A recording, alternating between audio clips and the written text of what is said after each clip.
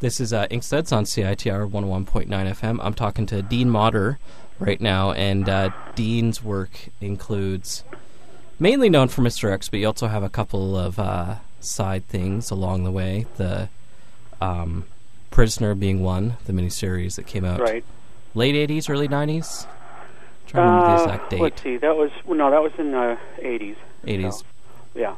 With Mark Asquith, formerly of the Silver Snail comic store, am I right? That's right. There we go. And I believe he's with Science, the Science Channel in Toronto now. Yeah.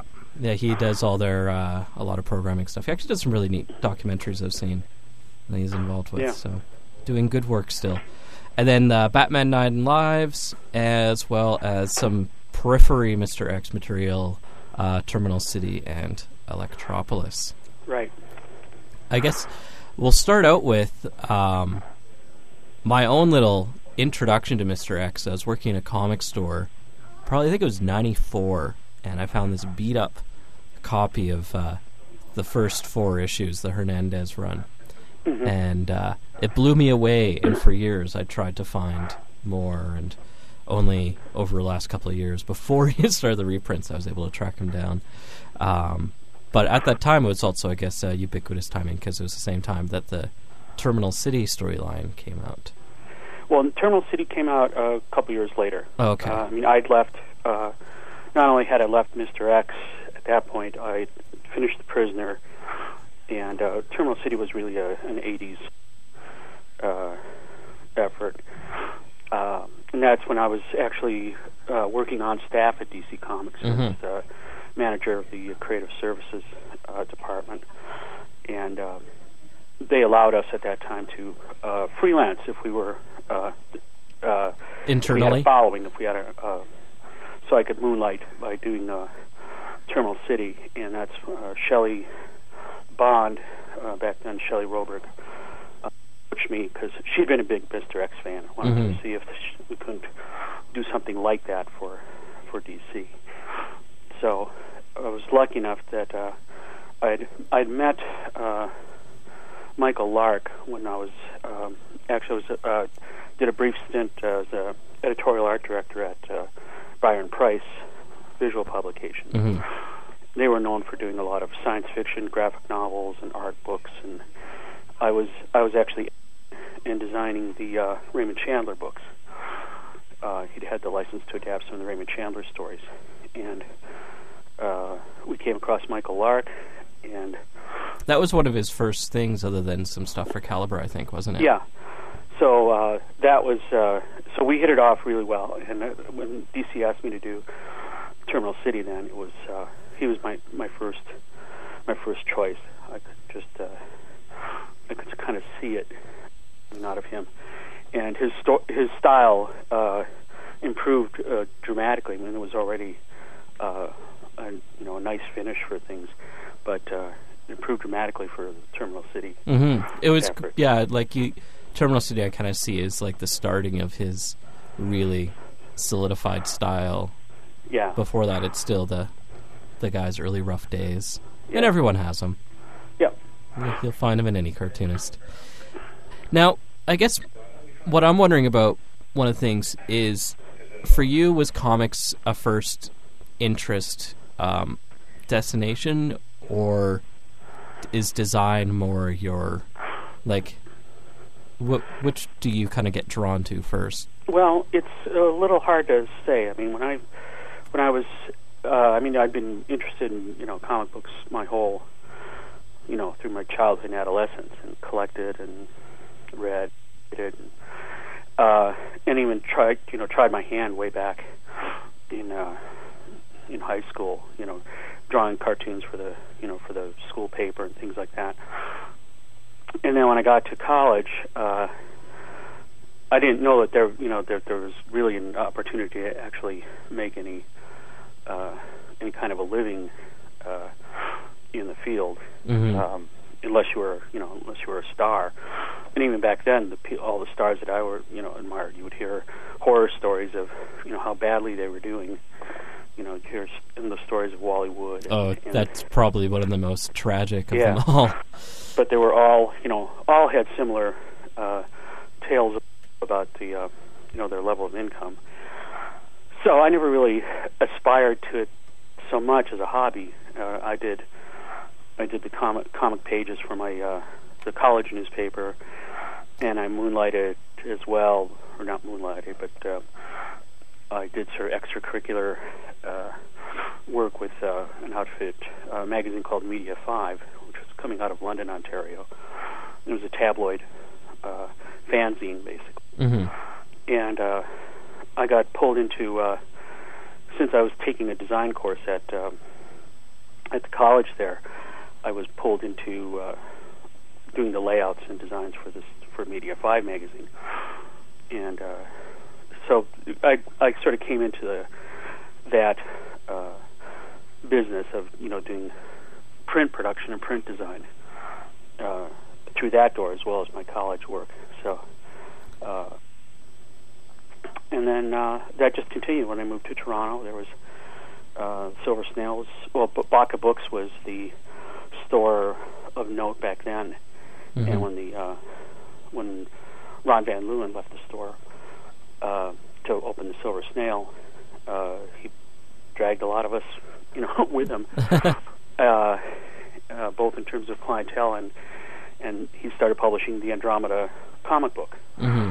And that's where I met a lot of my contacts, because he had money and he was unafraid to license stories by name authors like Arthur C. Clarke and Harlan Ellison and people like that.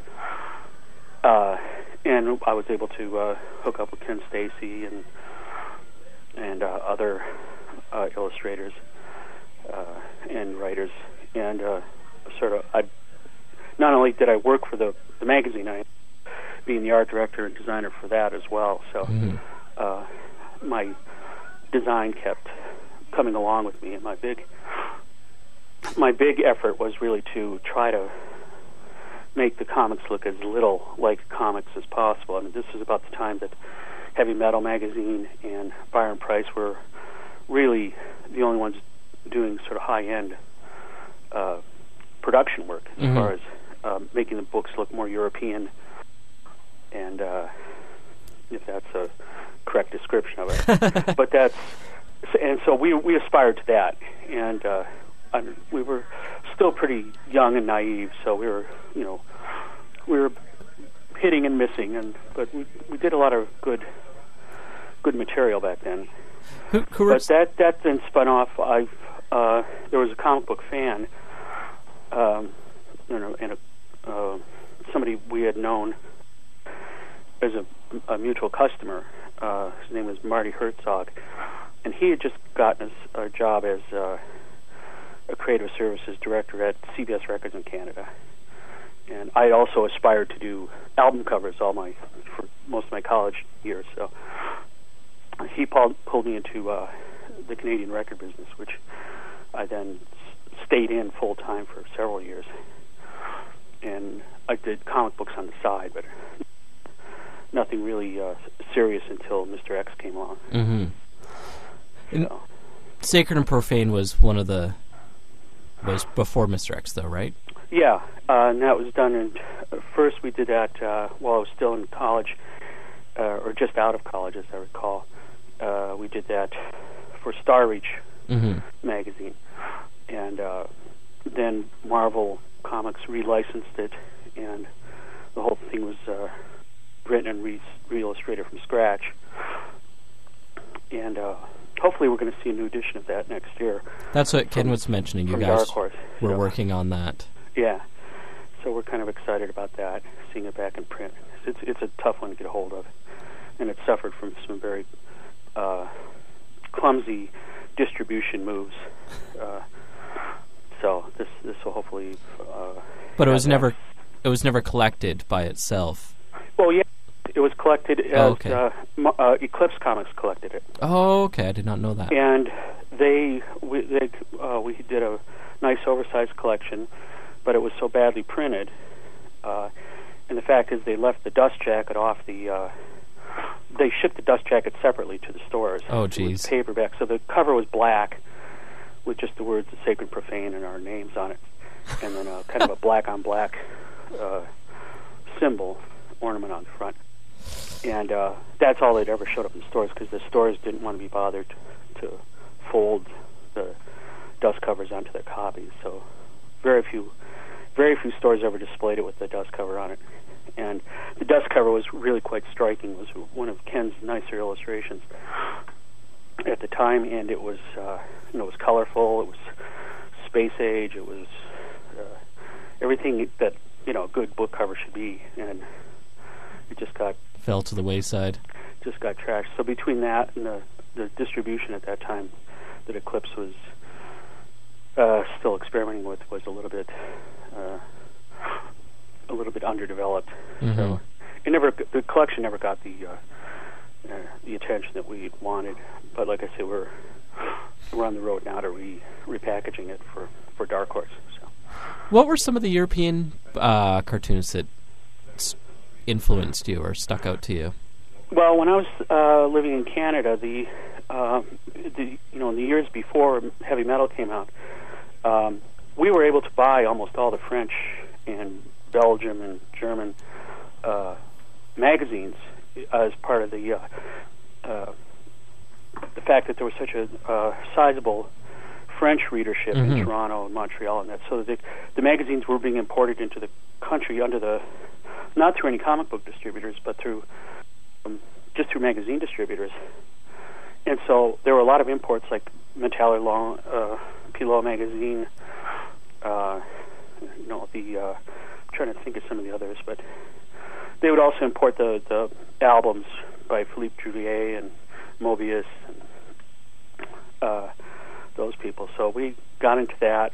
That led us, down the road to Tintin and Hergé and people. So the Lucky Lukes. Yeah, the Lucky Lukes are definitely on that as well. So we were able to get the French editions of that. I had tons of those at a relatively, they were relatively cheap. So that's what the European, that market was not being exposed in the U.S. at all at that time. No.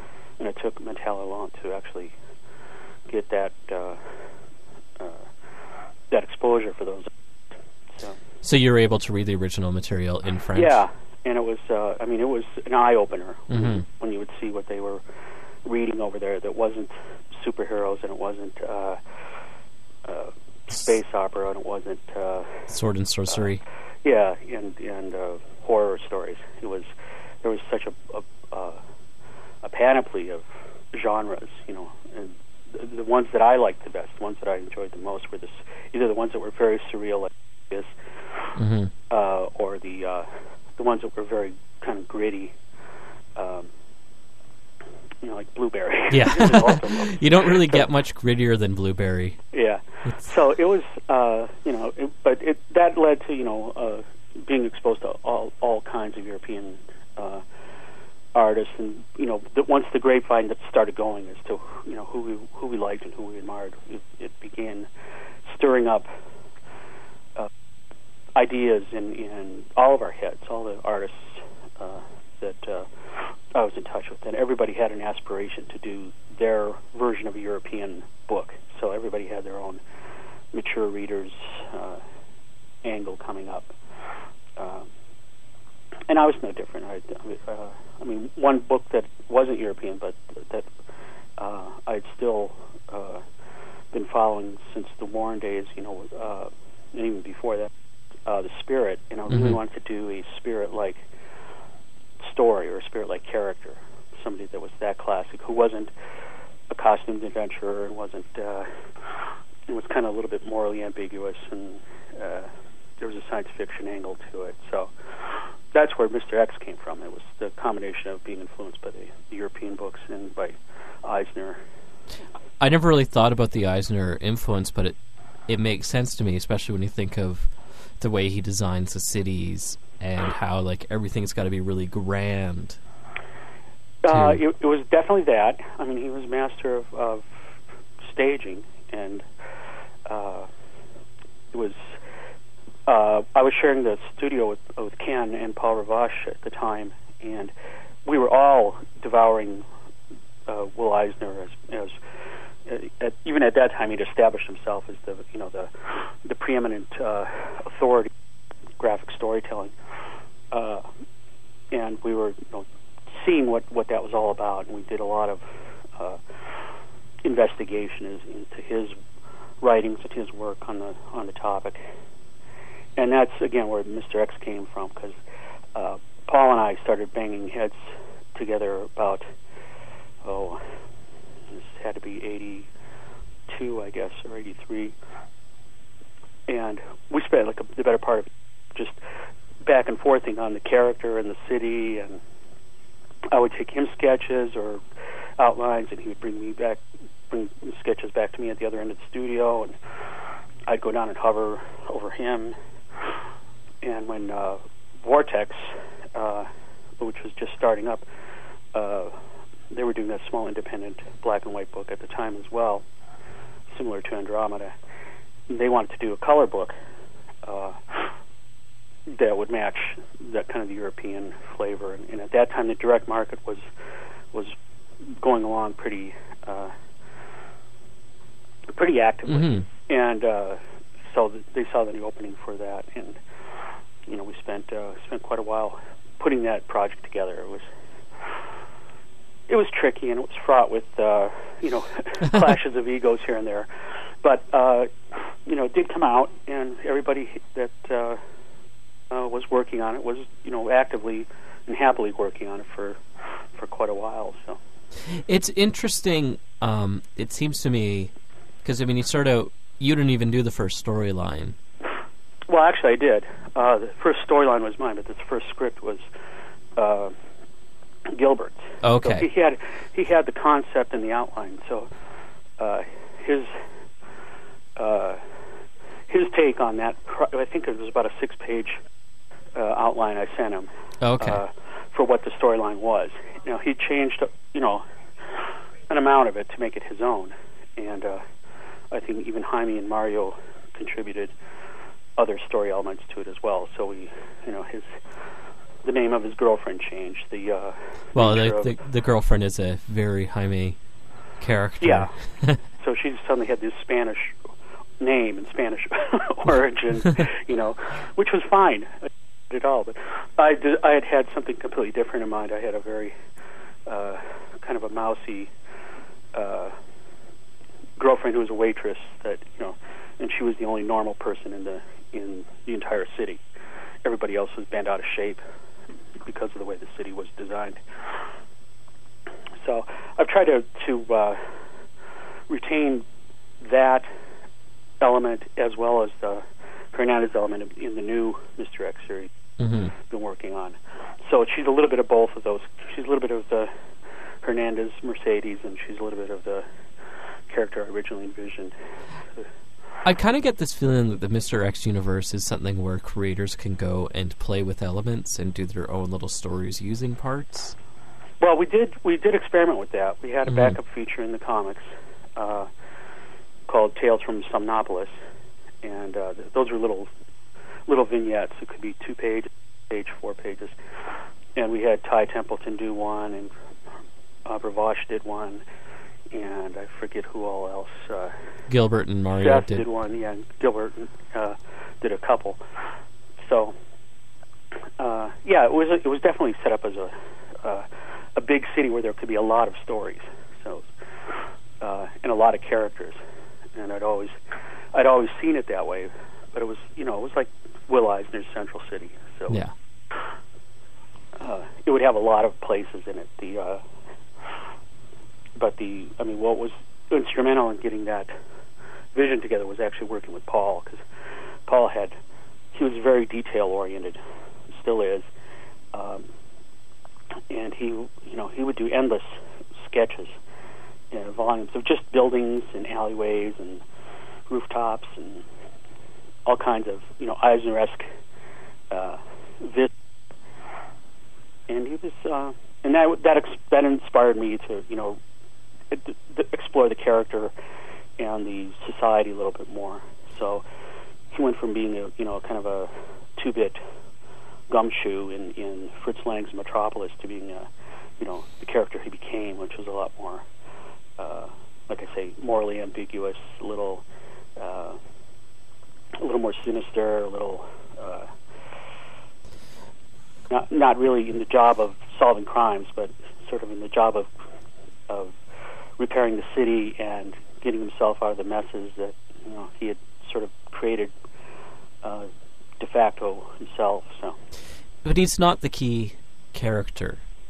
That's the thing I find interesting. Like, he kind of creates a focal point, but he's in a lot of ways periphery to everything else that's going on, and kind of in a way just plays he's kind of like the Watcher, for lack of a better term. Well, in some ways, as the series evolved, it became more and more important that he was responsible for the city being the way it was, and the people in the city being the way they were. That somehow it all came back to him by some means or other, and his role was to set about to try to correct that. He was never successful at. He was only successful at getting himself into a jam and then getting himself out. And I rather liked the way that developed. That was kind of a serendipity of the series, and that's what I tried to do in the new series. was reconcentrate on that idea of him, again, not being real heroic or real centralized, but he had the right intention. They were all guilt-driven, and since he was, suffering from permanent insomnia, his judgment was always suspect, as was his identity. So we'll be seeing. Hopefully, I'm just in the middle of negotiating another Mr. X miniseries for next year. Okay. And in fact, there were 2 episodes from that were posted on Dark's MySpace page a month or 2 ago. So there were, the new chapters were coming up. So, and then that'll of course be collected into a book as well. So, with any luck. So, in time. Yeah. One of the interesting things I find is the whole maddening aspect of the city, and how like you've kind of explored it further, especially like in Electropolis, where you have Radiant City being shut down basically, right at that point because of the madness. Well, my big concept for that was really that once we saw what the city looked like, and we knew that our protagonist was going to be the craziest in town, and his girlfriend was going to be the only sane person in town, that the range of disorders would be something else. But I mean, there had been a fair amount of research we had done on insomnia and certain psychoses that can breed in urban areas. Mm-hmm. I just wanted to make that a little bit more surreal and not know how it worked, but somehow know that the architecture itself was the thing that was our big villain, and it was the thing that was always going to be there. Mm-hmm. So. And methamphetamines plays such a role too. Yeah, we went through quite an apothecary of of fictional drugs. That must have been fun making up the names. It was, and it still is. I mean, I'm still doing that with the current. So we had metamorphine, which changed your appearance. We had insomnolin, which would keep you awake 24 hours a day unless you stop taking it, and then you go to sleep permanently, which was Mr. X's drug of choice. Methuselaids, which would turn 100 years old instantly, all kinds of crazy stuff. And like I said, there's still stuff coming on. Tell me about the role that Ayn Rand plays within Mr. X. Well, there's a couple of dimensions to that. The obvious ones are, Fountainhead and Atlas Shrugged. Those are the 2 books that I remember reading in college, and probably were the germs of the idea of what a utopian society would be designed like, and then what it would end up ultimately looking like, mm-hmm. and how broad the gap is between those things. So between that and Brave New World and Metropolis in 1984, all those kind of antique visions of the future, not only a good source of material that nobody had actually been to, mm-hmm. With any real exposure. I think Schuyten is the only person I can think of that really explored that in that way. Mobius to a lesser degree, but it was Ayn Rand. It was her idea of what role the individual would play in society as a philosophical element, mm-hmm. and especially in Atlas Shrugged, with how disastrous the whole thing becomes. But there was also the visuals that those novels, and even the film, the Fountain had a certain amount of influence in the work as well. The stress on architecture being kind of this faceless thing, or this thing, any regard for individuals, but regard for an entire society. That was its greater role, which led to, of course, all the follies that Howard Warwick encountered during his misadventure. So it's interesting the influence that Rand has had, even within comics itself. It is, and I think it's even coming back to this day. I know when I visited the filming of the first Tim Burton Batman film, we visited the set in England when I was over there for a convention. We were invited to go on set as part of DC's entourage, and it was the set for the downtown Gotham City and Main Street, and it was just mind-blowing how much it resembled what I had been envisioning and Paul had been drawing. And for Mr. X, we said, could you please leave this set standing for a couple of years while we get our movie act together? But when I met the art director, Anton Furst, and I remember he, besides being a Mr. X fan himself and he said, "Oh yeah, we have all the Mr. X comics over in the art department." He looked like Mr. X, only with hair, because the black coat, tiny dark rimmed, circular glasses. He had kind of longish, greasy hair from the fact they were working around the clock for so long to get the movie up and out on time. And he just seemed like a real life Mr. X. And he mentioned Ayn Rand a number of times, as well as Orwell. He was a big fan of 1980.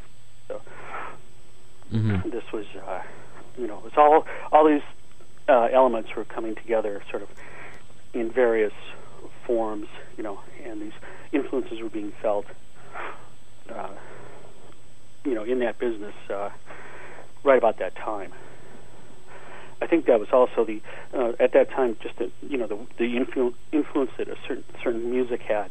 The new wave synth pop was just sort of coming into, and there were enough sort of semi-pretentious bands coming out of England that had aspirations to music as architecture. So, OMD and Human League and Kraftwerk and. Well, yeah, and I was going to say you had all that kind of Aryan Vermeer period philosophy sort of weaving its way into the medium. And you also had the opposite with bands like Ganzes and Neubauten, who were kind of rejecting that in some ways too. Yeah.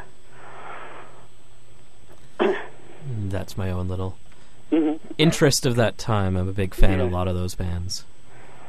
Well, like I say, it was even more in their album covers and their posters. And if you ever saw Kraftwerk on stage, in their early days, or OMD on their early days, I mean, the stage looked like a set from Things to Come or something. It didn't look like a rock band set. Looked like a bunch of scientists experimenting with human cloning research or something. So. Now, one thing I'm curious about with Mr. X, and you don't have to comment on this if you don't want to, but it seems like there's a bit of and you use the term folly before, of the whole, I guess, intellectual property aspect of it for a time. Well, there was, and there's still some soft spots in the ownership issue, but at the time, from the time it was conceived of till the time they ceased publishing, it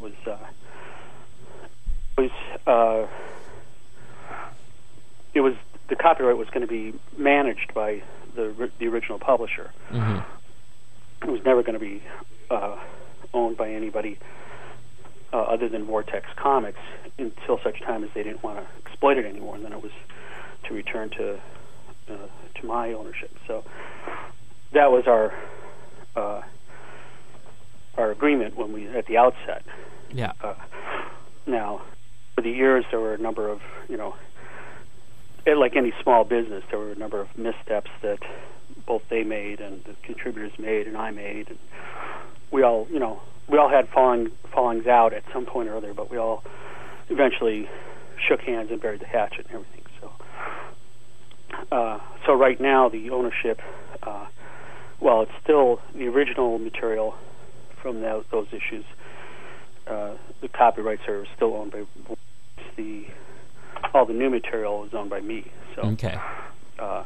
So we've had a very very amiable, very friendly relationship on that front. Is that we've one of the all grown up quite a lot since those days? But was that one of the reasons why it took so long to get the material back in print? That's a good question. Getting the material back in print was largely when we got it back in print at Byron Price in iBooks, in 2 paperback editions that collected the whole color run, and then some other material. Sadly, when iBooks went under, most of their inventory was then liquidated or destroyed or whatever. So there's there wasn't a lot. There was just what people had in their warehouses of that material. And it was becoming harder and harder to find because it really didn't have any display capability the way it had been packaged. So when it came time to, I actually approached Dark Horse with the idea of doing an Electropolis collection because it hadn't been collected. Yeah. And they said, well, you know what, if we could do a Mr. X collection and make an Electropolis book that, becomes, so it's not an orphan. It's not just this, because Electropolis has some cameos by Mr. X in it. And I said, well, let's see what we can do. And I talked to Vortex. They were eager to see it done properly, so Dark Horse went back and didn't even use the film that iBook created. They shot all their, they rescanned all the books from the original comics, had them retouched and restored, and the archive came out and it looked beautiful. I mean, it was just and at that time fortunately there was enough of a market in these big giant hardcover bricks, as they call them. And they were all coming out with Magnus the Robot Fighter, or old DC properties that nobody had heard of for years, or everybody had hardcovers of something coming out. So this was we were there at the right time in the right place to get that out, and then that of course led to them to wanting to commission new Mr. X material. So is it is it like getting back on a bicycle, revisiting it? It is, and the nice thing is sort of retelling the story. It's kind of a reboot. It's not the further adventures of. You kind of touch back to the original idea as I saw it back then, but with the benefit of some years in between. So it's and it's there for people that can't afford a $90 book and would like to read the story. Mm-hmm. And it makes a little more sense now, and it's not as disjointed as it was in our original run. Mm-hmm. As much as I loved the original run, it was by a much younger man, or by much younger staff. Let's put it that way. I was going to say, because that was Seth was pretty young at that point when he. He made an amazing transition just in a few issues that I worked on with him. Mm-hmm. He went from being.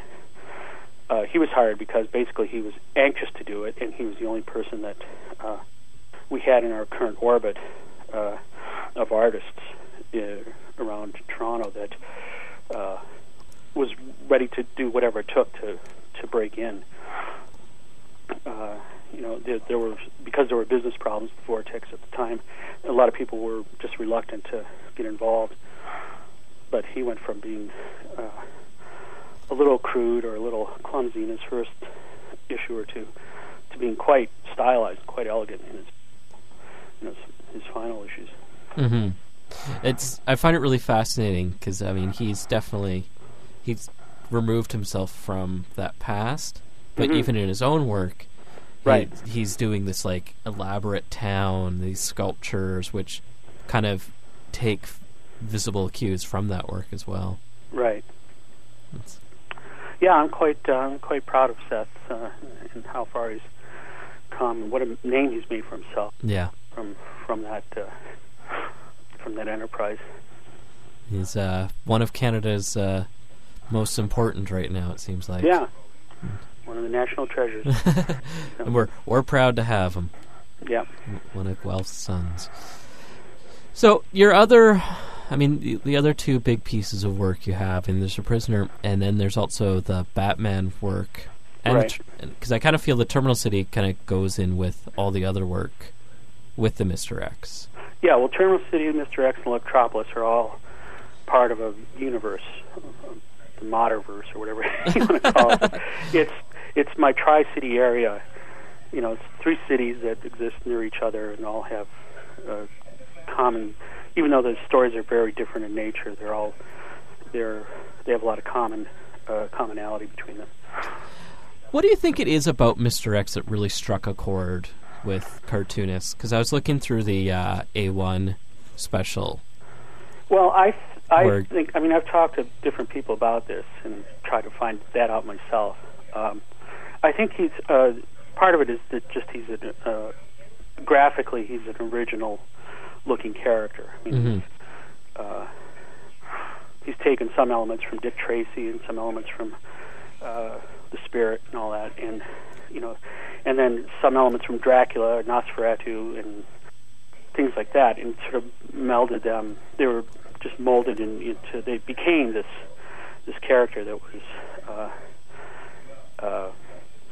just unique and very easy to draw, very graphic. The fact that he looks like the Grim Reaper on some occasions is, I think, has a lot to do with the subliminal appeal of the character. Mm-hmm. But I think that's what fascinated most people. And there's just something archetypal about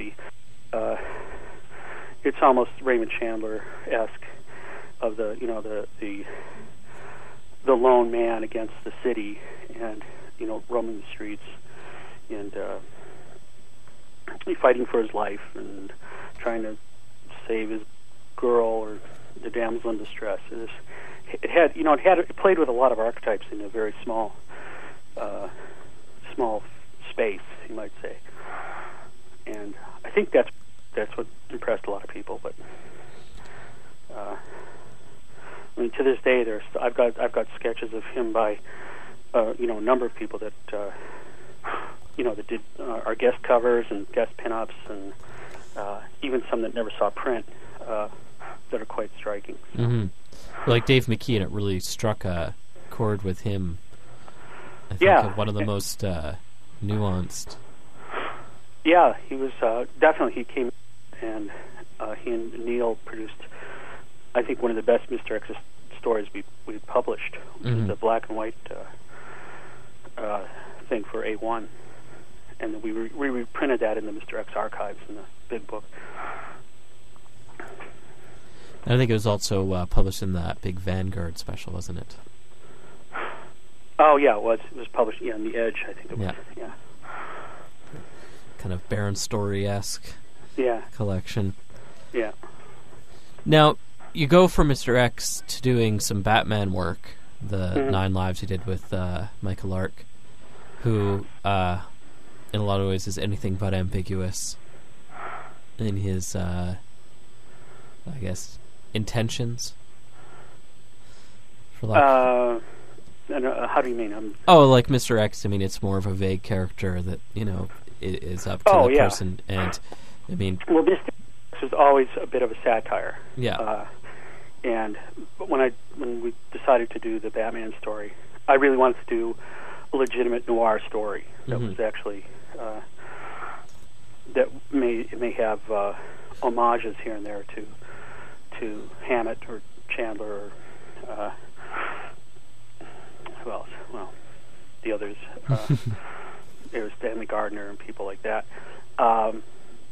It may have homages there, but it was never intended to be a pastiche or a burlesque, the same way that Mr. X was. And Mr. X probably had more in common with American Flag than it did with, the real film noir kinds of properties. So we wanted to do a good hard-boiled crime story where it was a story more, instead of a story about, heroes and villains, it was more a story about desperate people in finding themselves in desperate situations. And, to what lengths they were to go to or had to go to get out of those. So that was the theme I always liked about the noir stories, was that there was never really a clear right and wrong. When you take the Maltese Falcon or something like that, there's nobody in that's likable. Mm-hmm. Even the Humphrey Bogart character, when he turns over the girl at the end of the film to the cops, it's not his best moment, but nothing heroic about that. But so that's what I liked about those things. They were just about flawed characters and I really wanted to do a nice period piece. Yeah. So what was the choice with the widescreen? Oh, that was an idea I had for a book years ago. I was trying to do a book on the Batcave, and I wanted to do it as a landscape format book because of the nature of the cave, And then I had an idea for how to actually do the cover so that you could rotate the cover 90 degrees and display it as a standard book, and it would still make sense. So I lifted that idea from my old story about the Batcave. I'd done a story with Richard Bruning on the origin of the Batcave, how one man and his butler were able to retrofit an entire cavern system with with a mainframe computer and tiled floors and a secret exit and an auto body shop and a vast collection of cars. Yeah, so we came up with a premise that made sense, that how he was able to do this by funneling funds from Wayne Industries' various outfits. And it was funny that idea sort of kind of made its way into the new Batman films. But it was an obvious idea. It wasn't like it didn't take much to actually think that that's the only way that something like that could come about. But anyway, to answer your question, that's really where the idea of the landscape book came from. And I like the idea that it was a different format. It gave Michael a lot of room to have some fun. Mm-hmm. Well, I think any chance to allow the artist to play a little more is always good. Yeah. You were working on another Batman story. Well, I did a small Batman story for Batman Black and White, the Gargoyles of Gotham, which I wanted to expand into a bigger book. And they commissioned us to do, it was going to be Paul Ravache and myself doing the book. And they commissioned us to do that, and then at the last minute they pulled the plug because they had too much Batman inventory.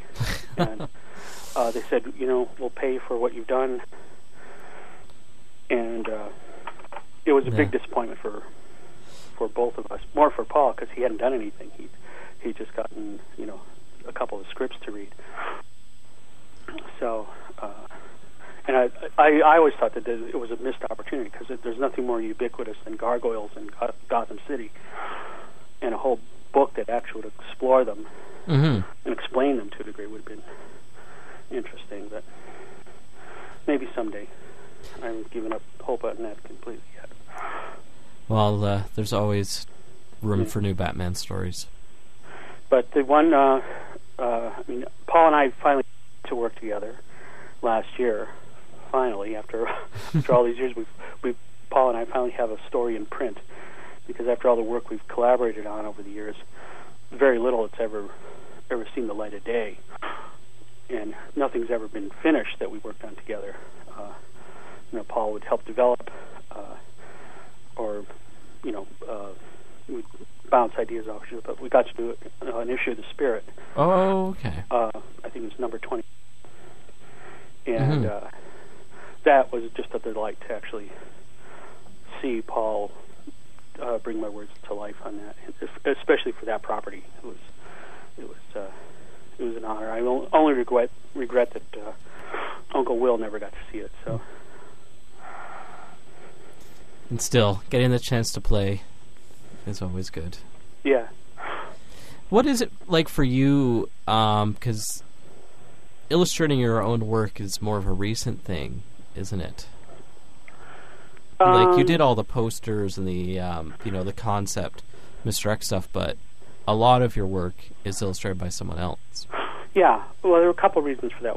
One is that I really enjoyed collaborating with the right people, and but the other is that this nature of work is so labor intensive that you can easily get burned out if you're going to write, draw, color, letter, the whole book, as I found in doing this new Mr. X stuff. You can get burned out pretty easily. You need to get some time away from just concentrating on the same thing over and over again. And like I say, and it's a solitary effort. You're not like in an office with some people where you get to spend any time, kibitzing about anything. No. There's no bullpen or anything. So I kind of prefer to work with other people. The reason I did Mr. X the way I did is that I really wanted to demonstrate what the character could be, would be, and should be, and God willing, if there's a interest in a motion picture or television deal, that they could go from this instead of having to read through 300 pages of the archive edition. And they would get a truer image of, and a clearer image of what the character and story were about. So illustrating is, I enjoy doing it, but it's labor intensive. I'm just finishing. I just finished 2 projects for Marvel. One of which was Dominic Fortune, and that was a 6-part series I think it may be up now, but it was supposed to be on their downloaded comic space. Oh, okay. And that'll also be printed in their upcoming Dominic Fortune book that Chaikin's doing. And the other thing I did was a Wolverine story and both of these stories I did with a fellow named Greg Scott, who I came across a couple of years ago, and we've been working together. He's very much in the Alex Toth, Michael Lark style. I think he used to work for Neil Adams at Continuity Studios, and he's a delight to work with. And his work is gorgeous. It's just, and both of those should be, like I said, the uploaded Fortune story should be up either now or the beginning of the year. And I don't know exactly when the Wolverine book is coming out, but it should be out later, sometime during the course of the year. So that's probably quite in the spring. Quite different schools, the Neil Adams to the Alex Toth. What's that? Quite different schools of influence from Neil Adams to the Alex Toth. Yeah. One is kind of over-rendered and one is under-rendered. Yeah. Well, he has a very nice sort of graphic approach that looks great in black and white, and with the right colorist looks super. And he does great realistic material. So this whole Dominic Fortune story takes place in 1937, and we visit the Marvel Universe in 30. So we see Berlin, we see Latveria, we see the Savage Land, we see the Wakanda nation, and all these sort of geographic locations for this story. And it's and he did just a great job of drawing. The Hindenburg's in there, the Orient Express is in there. It's chock full of nice historical lifts, and it was fun doing that. fun worlds to play in. And it's funny Yeah. that you're doing the Dominic Fortune, because, I mean, Chaykin himself did that great Batman story that takes place in the 30s. Yeah, yeah. And you guys have definite aesthetic crossovers. Well, Chaykin's always been, we've always been sort of mutual admiration society, so he's been kind enough to provide the introduction for the Mr. X collection, some covers from time to time, quotes. He's always a good go-to guy for me, anyway. Mm-hmm. I've heard good things about him and curmudgeonly things. Well, I think any good comic book artist that's working these days has to be a bit of a curmudgeon. Yeah. And I think, and he's been at it long enough. He's earned his. He's earned the right to. My favorite story is this one publisher went up just to, not to ask about it, just at a comic convention, going up just to say, how much he likes his work, and he got waved off of a level of disinterest. And he's like, it's kind of complimenting when Howard Chaykin gives you the cold shoulder. It's kind of like, yeah, I suppose. You don't expect less. Yeah. Well, thank you so much for taking the time to chat with me today, Dean. My pleasure. It was thanks for the interest. I've been, like I said, I've been a fan for years, and I've even got all my Mr. X's and Terminal Cities and Electropolis bound into a big book. Oh, nice. That I even got a little sketch in by Seth a couple of years ago. Oh, well, maybe if I see you, or if you want to email me your address, I'll get you one. And stick it in there somehow. There we go. That would be marvelous. Thank you so much, Dean. Okay.